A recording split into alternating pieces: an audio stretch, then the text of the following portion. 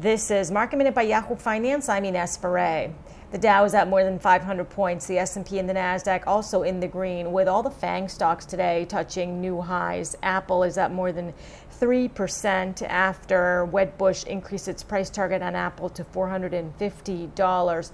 Tesla touched new highs over speculation that Tesla may join the S&P 500. Analog Devices says it's buying Maxim Integrated for more than $20 billion in an all-stock deal. For more Market Minute news, head to yahoofinance.com.